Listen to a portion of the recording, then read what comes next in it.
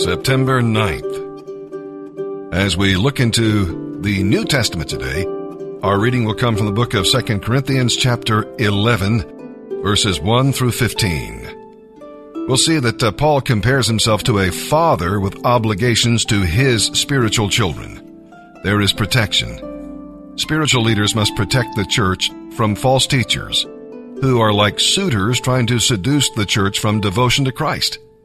Beware losing your love for Christ and for those who helped you trust the Savior. We'll read about provision. Paul had the right to receive financial support at Corinth, but he laid it aside and sacrificed for them in love. They did not appreciate it. But do you appreciate the sacrifices others make for you? Are you willing to sacrifice for others, even when they do not thank you? And we'll read about suffering. Paul mentioned his sufferings only to defend the gospel and the authority of his ministry. The false teachers bragged about their triumphs, but Paul boasted about his trials. And with that, let's begin today's reading in the New Testament.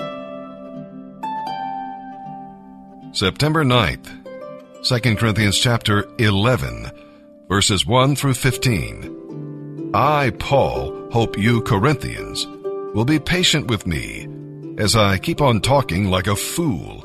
Please bear with me. I am jealous for you with the jealousy of God himself. For I promised you as a pure bride to one husband, Christ. But I fear that somehow you will be led away from your pure and simple devotion to Christ, just as Eve was deceived by the serpent. You seem to believe whatever anyone tells you, even if they preach about a different Jesus than the one we preach, or a different spirit than the one you received, or a different kind of gospel than the one you believed. But I don't think I am inferior to these super apostles. I may not be a trained speaker, but I know what I am talking about. I think you realize this by now, for we have proved it again and again. Did I do wrong when I humbled myself and honored you by preaching God's good news to you without expecting anything in return? I robbed other churches by accepting their contributions so I could serve you at no cost. And when I was with you and didn't have enough to live on, I did not ask you to help me. For the brothers who came from Macedonia brought me another gift. I have never yet asked you for any support, and I never will. As surely as the truth of Christ is in me, I will never stop boasting about this all over Greece. Why? Because I don't love you? God knows I do. But I will continue doing this to cut the ground out from under the feet of those who boast that their work is just like ours. These people are false apostles. They have fooled you by disguising themselves as apostles of Christ. But I am not surprised. Even Satan can disguise himself as an angel of light. So it is no wonder his servants can also do it by pretending to be godly ministers. In the end, they will get every bit of punishment their wicked deeds deserve. Psalm 53, verses 1 through 6.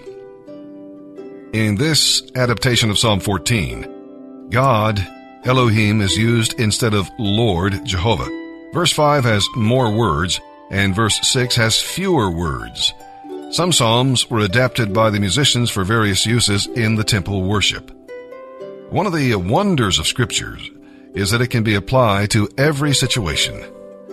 What you think concerning God helps to determine your character and conduct. The fool ignores God and exploits people made in the image of God. Many people are, in fact, practical atheists. They may claim to believe there is a God, but they live as though he did not exist. Are you guilty of this?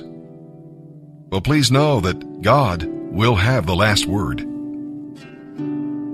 Psalm 53, verses 1 through 6, for the choir director, a meditation of David. Only fools say in their hearts, "There is no God." They are corrupt, and their actions are evil. No one does good. God looks down from heaven on the entire human race. He looks to see if there is even one with real understanding, one who seeks for God. But no, all have turned away from God. All have become corrupt. No one does good, not even one. Will those who do evil never learn? They eat up my people like bread. They wouldn't think of praying to God. But then terror will grip them. Terror like they have never known before. God will scatter the bones of your enemies. You will put them to shame, for God has rejected them. Oh, that salvation would come from Mount Zion to rescue Israel. For when God restores his people, Jacob will shout with joy, and Israel will rejoice. Proverbs 22, verses 28 and 29. Do not steal your neighbor's property by moving the ancient boundary markers set up by your ancestors. Do you see any truly competent workers? They will serve kings rather than ordinary people.